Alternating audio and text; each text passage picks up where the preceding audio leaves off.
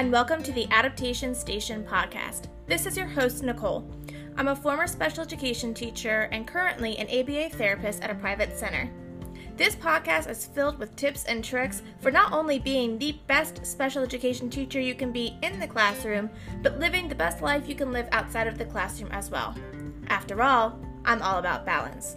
Hope you guys are excited. Let's jump on in.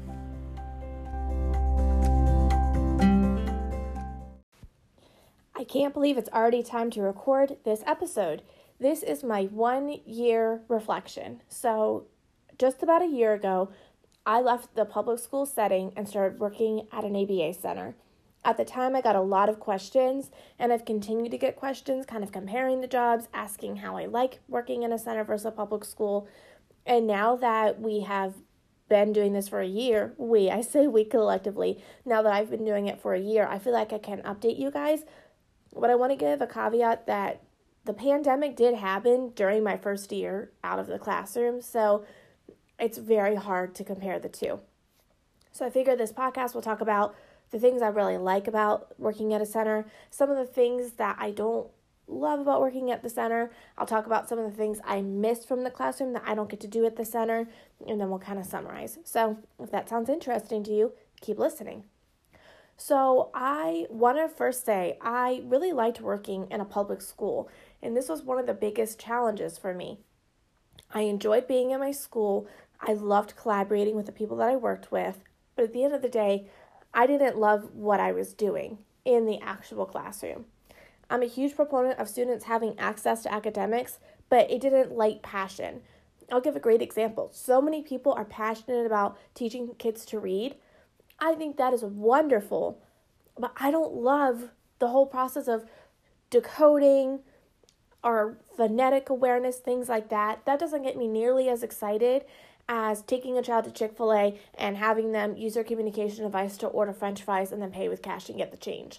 It's just a different kind of set of skills that I love, and I just couldn't find that in the classroom.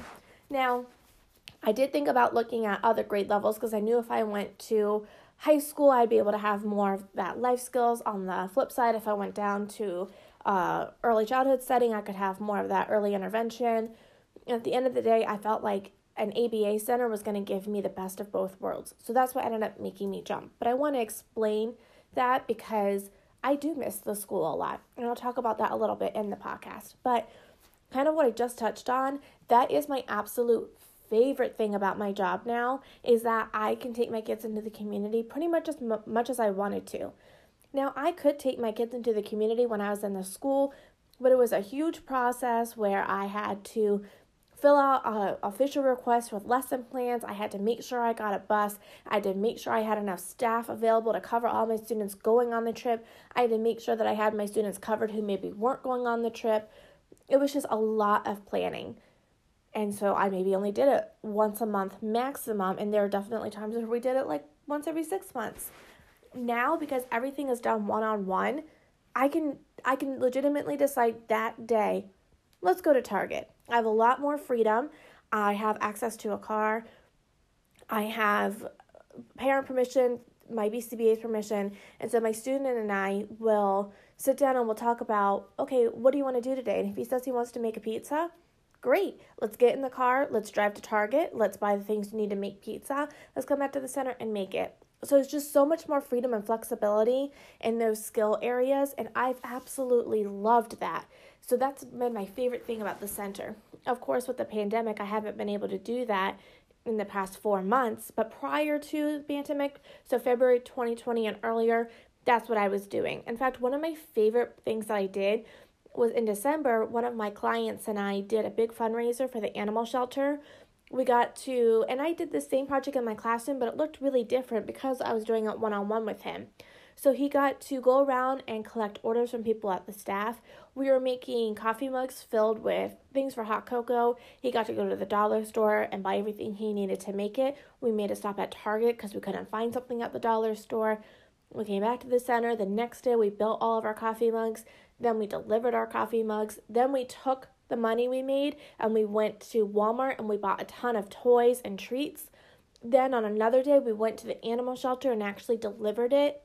When I was in the classroom, I probably would have had to isolate just one of those, and it probably would have been going to buy the actual things that we donated. I would not have been able to swing doing 3 different community trips in a 2-week span. That just wouldn't happen in a public school, but I could easily make it happen in the center. So I love doing that type of thing in my center. Another really cool part of my center is I've expanded my range so much.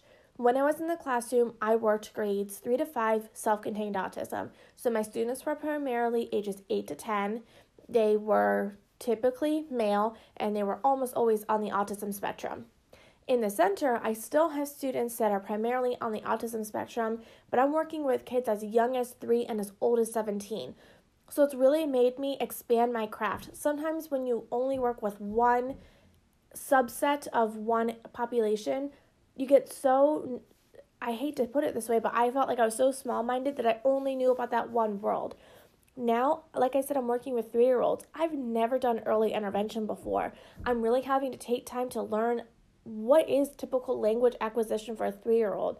By the time students came to my classroom, they typically already had some type of communication that was being attempted. Even if it wasn't successful, I wasn't having to be part of starting from scratch. I'm now being part of starting from scratch because we're having students come into the center who have never gotten intervention in any way, shape, or form. We're their very first stop. I'm also working with parents who are learning about autism for the first time, whereas in the classroom, my parents had usually been exposed to what autism was for 6 or 8 years. So really big differences there that have helped me grow as a professional. So there definitely are a lot of advantages to work in the ABA Center, but there are things I really miss from the classroom as well. The biggest thing that I miss is I love being in charge. I'm a little bit type A. I'm a little bit of a control freak. So I loved being able to plan everything, coordinate everything. I was a bit of a micromanager. That's not the best thing to say, but it's a reality, and I don't necessarily get that in the center. I also feel like in the classroom, I had a little bit more opportunity for collaboration, and that's just inherently because the school is filled with tons of general education classes. We don't have that same opportunity in the center, so that looks a little bit different. And then a big thing that I didn't really think about, it's not that I necessarily hate it, but it is just really different. My hours at the center are a little bit wackadoodle. So last fall, 3 nights a week, I worked until the center closed. So I worked until 6 p.m. I was getting home at 6:45. I don't have children. That's not a big deal. But my nights had to look really differently with my husband and trying to get home, get dinner on the table, all of that. That just was not something that I was used to doing. I was used to getting home at 3:30. I also work year-round now, and so that was really hard when the holidays came. My brother lives in California, and my brother and sister-in-law came to visit for Christmas. I didn't really think about the fact that I wouldn't get 2 weeks off like I always had, and so I didn't take off as much time as I wish I had. And so what happened was there was a day that my brother, sister-in-law, and husband were all going to hang out because they were in town and he had the day off, and I had to go to work, and that was a really hard day for me. It wasn't a big deal at the end of the day, but I'm not used to having to plan around things like that. On the flip side, it's a lot easier for me to take off leave at any time I want because every day is the same. So, I would feel guilty going on my family vacation to the beach in October during the school year, but now, whether you take your week off in October or you do it in December or February or June, it really doesn't matter. So I can take my vacation, I feel, a little bit more freely than I could in the school system. But one thing I really want to explain as we tie up this podcast is the best way to look at my role now is I'm a teaching assistant. I'm not a teacher. So when I tell you, yes, this job is way less stressful, I'm doing way less at home, like I don't come home, I don't have a ton of paperwork to do, my weekends are free, all of that is true. But on the flip side, I'm no longer in charge and I'm paid accordingly, which means I don't make as much at my center as I did as a classroom teacher. And because I'm a part-time employee, it's really hard to have consistent income. So I remember I did end up taking quite a bit of time off during the pandemic, so I'm not going to use that as a comparison because it's not a fair measure. but I remember the week of March 13th. That's really when a lot of things started going off in the United States with places shutting down. My school system shut down, and I remember that week I had about 29 hours on my schedule that I was supposed to work. So many kids dropped out and canceled their sessions that I only ended up working about 4 hours. That's a huge discrepancy in pay. And this would happen. I would end up having a client that, I had on Thursdays and Fridays for a total of 12 hours. They get really sick. They don't come to the center. I'm just short 12 hours that week. Now, I am able to manage that financial concern. That's one thing that my husband and I talked a lot about before I went to this job. But I wanted to put it out there because it's an important thing to recognize if you're thinking about leaving the public school system and going into a private hourly position. Now, if you can get a full-time position, that won't happen to you. But a lot of ABA centers are only part-time positions. So you have to make sure that you have a plan if something like that happens. And then again, we do have 2 full-time employees at my center, so they would get hours before I would. And I understood that, but it's just an important thing to note. And my end goal is to become a board-certified behavior analyst. If I'm able to become a BCBA, my job will be a lot more stressful. It's just this weird in-between right now. But I just really wanted to explain that because sometimes I have people say, oh my gosh, your job seems like it's way less stress. I should totally quit teaching and do that instead. I definitely think if you are struggling in your role as a teacher, there are a lot of options you can look at, but I wouldn't want to just tell you, oh yeah, quit your job, go work at an ABA center, because it might not be exactly what you need. And I do want to say, I definitely would not have left the classroom if I was doing ABA in-home exclusively. I love that I'm at a center. That was a huge component for me. But I would not have been able to make this jump if I was doing in-home only because I just don't love the in-home environment. And the last thing I want to say that really helps solidify it for me is I do want to be a BCBA, and I feel that working at an ABA clinic really provides me a path for that. So when I was in the school, there weren't a lot of people who were in the world of ABA. If you know anything about becoming a BCBA, it's a challenging process. There's a lot to learn. There's a lot to acquire. There's a lot to apply. There's a pretty big exam at the end. And when I was in the school, people didn't even know basic terms like manned and tact. And if you're listening to this and you have no idea what that means, don't worry. I have a series coming out in a couple of months. That's definitely going to help. But I'd be in that scenario where people didn't even know what I was saying, where now my BCBAs are giving me articles to read, and then we have Zoom sessions talking about them so I can really acquire the vocabulary and apply it to real-life settings. I feel like it's a very supportive environment with the ultimate goal of me becoming a BCBA. And so because I want to dive right in and go on this track, this was the best environment for me.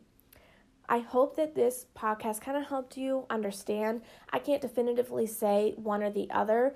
I loved both jobs equally, but I do feel like being in the center helps me reach my end goal of being a BCBA more than being in the classroom would have. And that's just purely for me.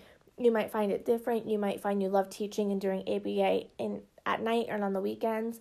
It's all about what works for you. But I know for me, working in a center exclusively is going to help me get where I want to be. You can always reach out if you have any questions. And I hope this podcast shared something interesting. I'll catch you guys in the next one.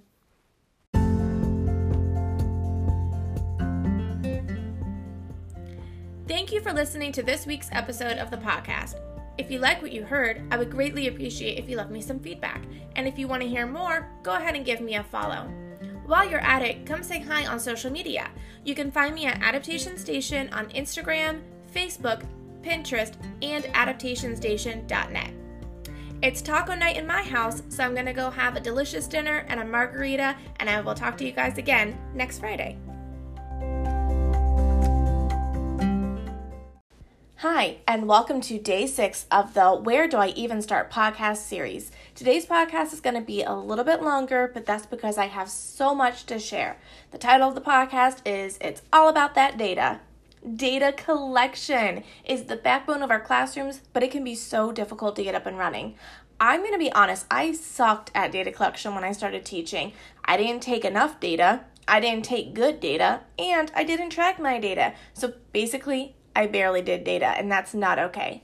But once I figured out how to take data and how to have people help me take data, so many wonderful things happened. I had stronger progress notes, better IEPs, and more progress in my students.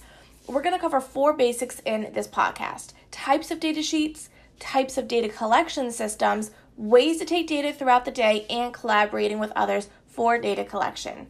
So our first topic is types of data sheets. So there are many types of data sheets. If you just go on Pinterest and search data sheets or special education data sheets, you'll see so many types. I'm going to talk about 4: discrete trial, ABC data sheets, fluency data sheets, and independent and prompting data sheets. And your freebie will have samples of all of these, so be sure to download it. For discrete trial data sheets, discrete trial is done in a one-on-one setting. Discrete trials are often very structured and have a clear beginning and end. For example, if you're working on sight words in discrete trial teaching, you'll have a set of 10 sight word cards, and you would use the same 10 sight word cards in each trial. Discrete trial teaching is also called DTT, and it's an evidence-based practice. It's direct instruction that provides repetitions to help acquire skills, and reinforcement is embedded in DTT. DTT is a great tool to utilize, particularly if your student is struggling to grasp concepts. With discrete trials, you're going to measure the same 10 words until you reach mastery. So some common things that you'll see worked on in DTT includes letter ID, number ID, colors, shapes, sight words, a lot of those base skills. The other type of data is fluency data sheets. So fluency is almost like a step above DTT. With DTT, we're simply looking for mastery. If a student takes 2 minutes to read 10 sight words, but still read all 10 sight words correctly, they're meeting the target. With fluency, we need the accuracy and the speed to be paired together. We want our students to know sight words, math facts, and more skills fluently. We don't want them to have to count on their fingers to solve single-digit addition problems. We want them to know that 4 plus 4 is 8 off the top of their head. This is going to help them use their skills in a functional manner, and functional use of skills is the end goal. With fluency, we'll have a target, so reading 10 sight words in 30 seconds. We want them to get all 10 sight words correct, and we want them to do it in 30 seconds. A fluency data sheet lets us measure the fluency rate. If you're finding that your student is really struggling with fluency, then you might want to go back to using DTT for the skill. Once it's mastered, you can move it back into fluency. So that's how those 2 types of data sheets work together. Another type of data sheet that I use all the time is an ABC data sheet, and you heard about this one in the Functions of Behavior podcast. ABC stands for antecedent, behavior, and consequence. And again, just to clarify, consequence is not negative. Consequence is just whatever occurs after the behavior. ABC data sheets help us determine the function of the behavior and the consequences maintaining the behavior. It also helps analyze what is actually happening in your classroom. ABC data sheets seem complicated, but once you get them set up, it's so much easier to track behavior data in your classroom. I have an entire blog dedicated to ABC data sheets, as well as a blog that walks through a data sheet, and there's a free data sheet in that blog. You can also listen to episode 27 of the podcast to learn more about ABC data. The last data sheet I'm going to talk about is independence and prompting data sheets.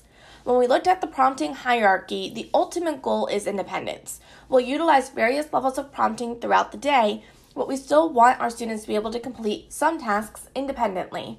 You can even use tasks like completing a cut and paste worksheet or completing a file folder to measure independence. When we take this type of data, we're working on the different types of prompts needed for each task. So when we're looking at the prompting hierarchy, the highest level of support is a full physical prompt. We can work on fading that back to a partial physical prompt, then moving to modeling. Once we get modeling, we can fade that back to a gestural prompt and then a verbal prompt. The last step is to fade back from a visual prompt into independence. If you see a student is completing a task successfully using a gestural prompt, you can try and fade it to a visual prompt. If he isn't able to complete the task with a gestural prompt, you might need to move into modeling. An independent work and prompting data sheet will allow you to track these areas.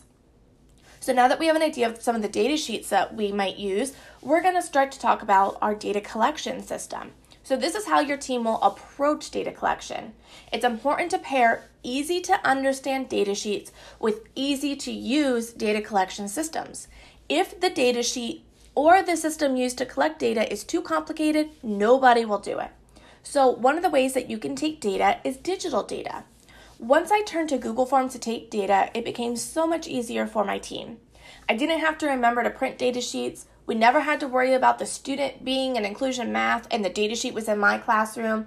I could look at the data from home if I needed to, and my administrator could log in and see the data. And that was key for me due to a very personal experience I had. I had traveled for my honeymoon back in 2016, and my administrator needed to see my data while I was gone. She couldn't get a hold of me to figure out where it was, and my data collection system was a mess. So it was really stressful when I came back to have to navigate that scenario. When I had to travel again in 2018 for my brother's wedding in Spain, I gave my administrator the login to my Google form. She didn't need it, but it was a huge relief to know that if anything happened, she could just log in and have all of the data at her fingertips.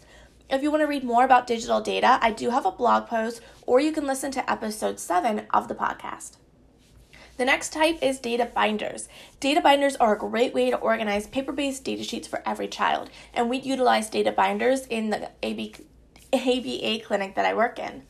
So for this system, I recommend a binder per student. So Johnny would have a binder, and all of Johnny's data sheets would be in the binder.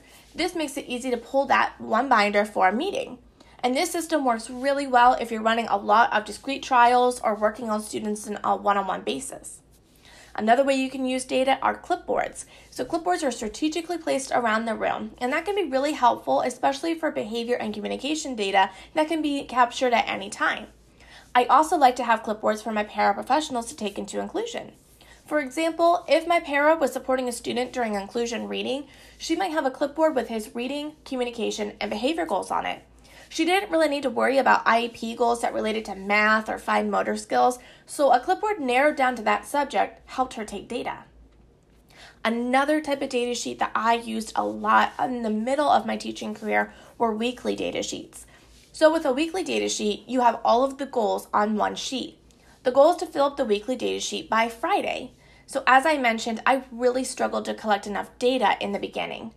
I would find that I would have some goals that I had 50 data points for and other goals that I had 5 data points for. Without getting into too much information, I had a little bit of a sticky situation occur, and as a result, I had to completely revamp my data game. And weekly data sheets helped me do this. Every data sheet had room for 3 data points on it. My district expected data to be collected 2 to 3 times each week on all goals, so this system helped me work towards that. I might not get to 3 data points for every goal, but as long as I had at least 1 data point per goal and 2 data points across the majority of the goals, I could be confident that I was taking enough data across the day. I hope that makes sense. And again, that came from a very personal experience, but once I used it, it was awesome. And the last type of data I want to talk about is data sheets by subject. And so the type of data I needed to take in my classroom varied greatly from year to year. Some years I had mainly behavior, communication, fine motor skills, daily living skills. And so this system didn't work well for those years. But the years that I had a lot of reading and math goals, this worked wonderfully. So if you listened to my Squeezing It All In classroom schedule podcast, I preferred to split my class into 2 groups, Group A and Group B. To make this work, I would have a Group A reading data sheet and a Group B reading data sheet. Group A's sheet would have all of the kids' IEP goals pertaining to reading, so decoding, comprehension, retelling, etc. on the sheet. Before I started this, I would have each student's binder on the table. And let me tell you, trying to have 5 different data binders open on a table with each kid's set of reading materials was chaotic. But by streamlining the system, I could have 1 sheet that I recorded on. And at the end of the week, I would transfer data to the individual data binders and shred the 1-pager. So this might have been an unnecessary step, but again, if I got called into a meeting unexpectedly, I didn't want to have to scramble to find that reading 1-pager, the math 1-pager, the language arts 1-pager. I wanted to be able to grab the binder. And again, when you have multiple goals, there's confidential information, so I can't take a data sheet to an IEP meeting and show other students data. So by transferring it, that individual binder still worked for meetings. And so throughout my teaching career, I used a mix of datasheets by subject, weekly datasheets, and Google Forms, but I wanted to clarify something. I color-coded all of my students, so each student was assigned a color, which made it easier to keep the sheets confidential. So if Johnny Martin is color-coded blue, my datasheet would say blue datasheet. The only people who know my color codes are my therapist, my aides, and my assistant principal. So this means that if any other person found the datasheet, whether paper-based or digital, they have no idea which student it goes with, and that pretends confidentiality. And I know I'll get a question about this, so I just want to throw this out there. The colors that I would rotate between were blue, red, light pink, purple, dark green, yellow, orange, teal, black, white, brown, tan, gray, burgundy, lime green, and hot pink. I wanted to list that to show that I could do this with a class of up to 16 students. And those are just the colors I named off the top of my head. You could also use numbers or letters. The idea is just that if someone finds your data sheet for your reading group and there are data points for student A, B, C, and D, they're not going to know which data sheet goes with which student. And again, that's just for confidentiality. I highly recommend it. All right, so we have our data sheets and we have our data collection system. Now we need to talk about when to take data. When there's so much going on in the classroom, it can be difficult to remember to grab that clipboard or open that Google form to record the data, and I totally get that. I was that girl. So here's some easy ideas you can do to collect data throughout the day. The first one is an IEP bin. An IEP bin is a bin filled with materials necessary to run IEP goals. I typically don't include materials for speech or behavior because those goals typically don't need a tangible item. Again, communication and behavior data is captured throughout the day. When I looked at each goal, I considered if I needed to present the child with something. So if they have a patterning goal, they need to have a patterning board or blocks to use. So if I had to produce an actual tangible, I wrote it on a list. Once I knew all the materials I needed to run each goal, I could start assembling materials. So IEP bins might have flashcards, file folders, manipulatives like coins for counting money, hands-on task cards. Depending on the student or the goal, I might even have worksheets in there. The idea is that when you pull your student to the table, you have everything you need at your fingertips. When I was in the classroom, I would run IEP bins every morning, so my students would rotate between doing their independent morning work and working on an IEP bin with me or an assistant. And I tried to rotate tasks out at least once a month to make sure students were generalizing this skill. If this sounds intriguing, I do have a whole blog post about IEP bins, or you can listen to episode 10 of the podcast to hear more. Another type of data I used was fluency data. So as we talked about, fluency is a crucial skill for our students with special needs. Fluency helps them use their skills quickly. A skill becomes so much more pertinent when you can use it fast. And a Fluency Center is a great way to get this running in your classroom, and it also helps you make sure that you're always taking data. Fluency is different from IEP bins because with IEP bins, you might have a wide array of materials. With Fluency, it's typically just flashcards. This is a great way to take data on sight words, math facts, telling time, or any type of ID. Think letter ID, number, shape, color, fraction, object, and more. I do have a whole blog post, and I will do a podcast at some point, but I do have a whole blog post about what the Fluency Center looked like in my classroom. And I wanted to throw this out there. My Fluency Center was run by my paraprofessional. It was super easy for her to do, and it took a lot of pressure off of me to get data collected. I also wanted to say that during instruction is a totally makes sense time.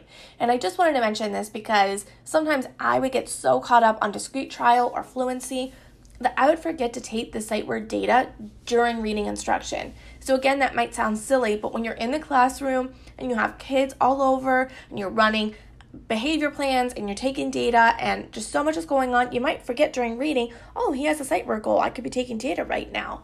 So make a plan for data collection. So behavior and communication data should be taken throughout the day, although making plans for those can be helpful as well. But that being said, I'm really more referring to reading, math, and similar goals.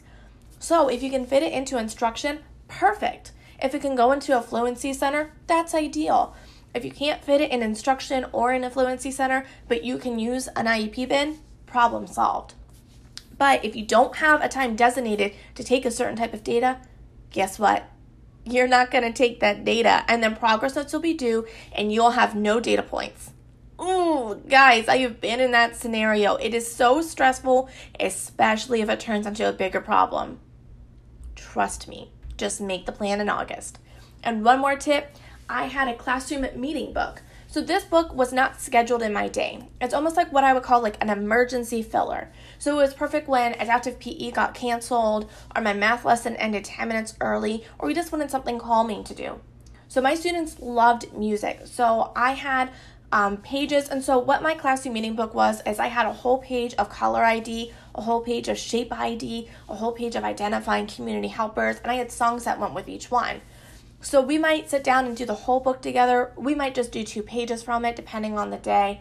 And the book was filled with different targets that all my students were working on. And I could get so much data collected when we used it. And I have a completely free book that you can download. It's linked in the blog and use in your classroom.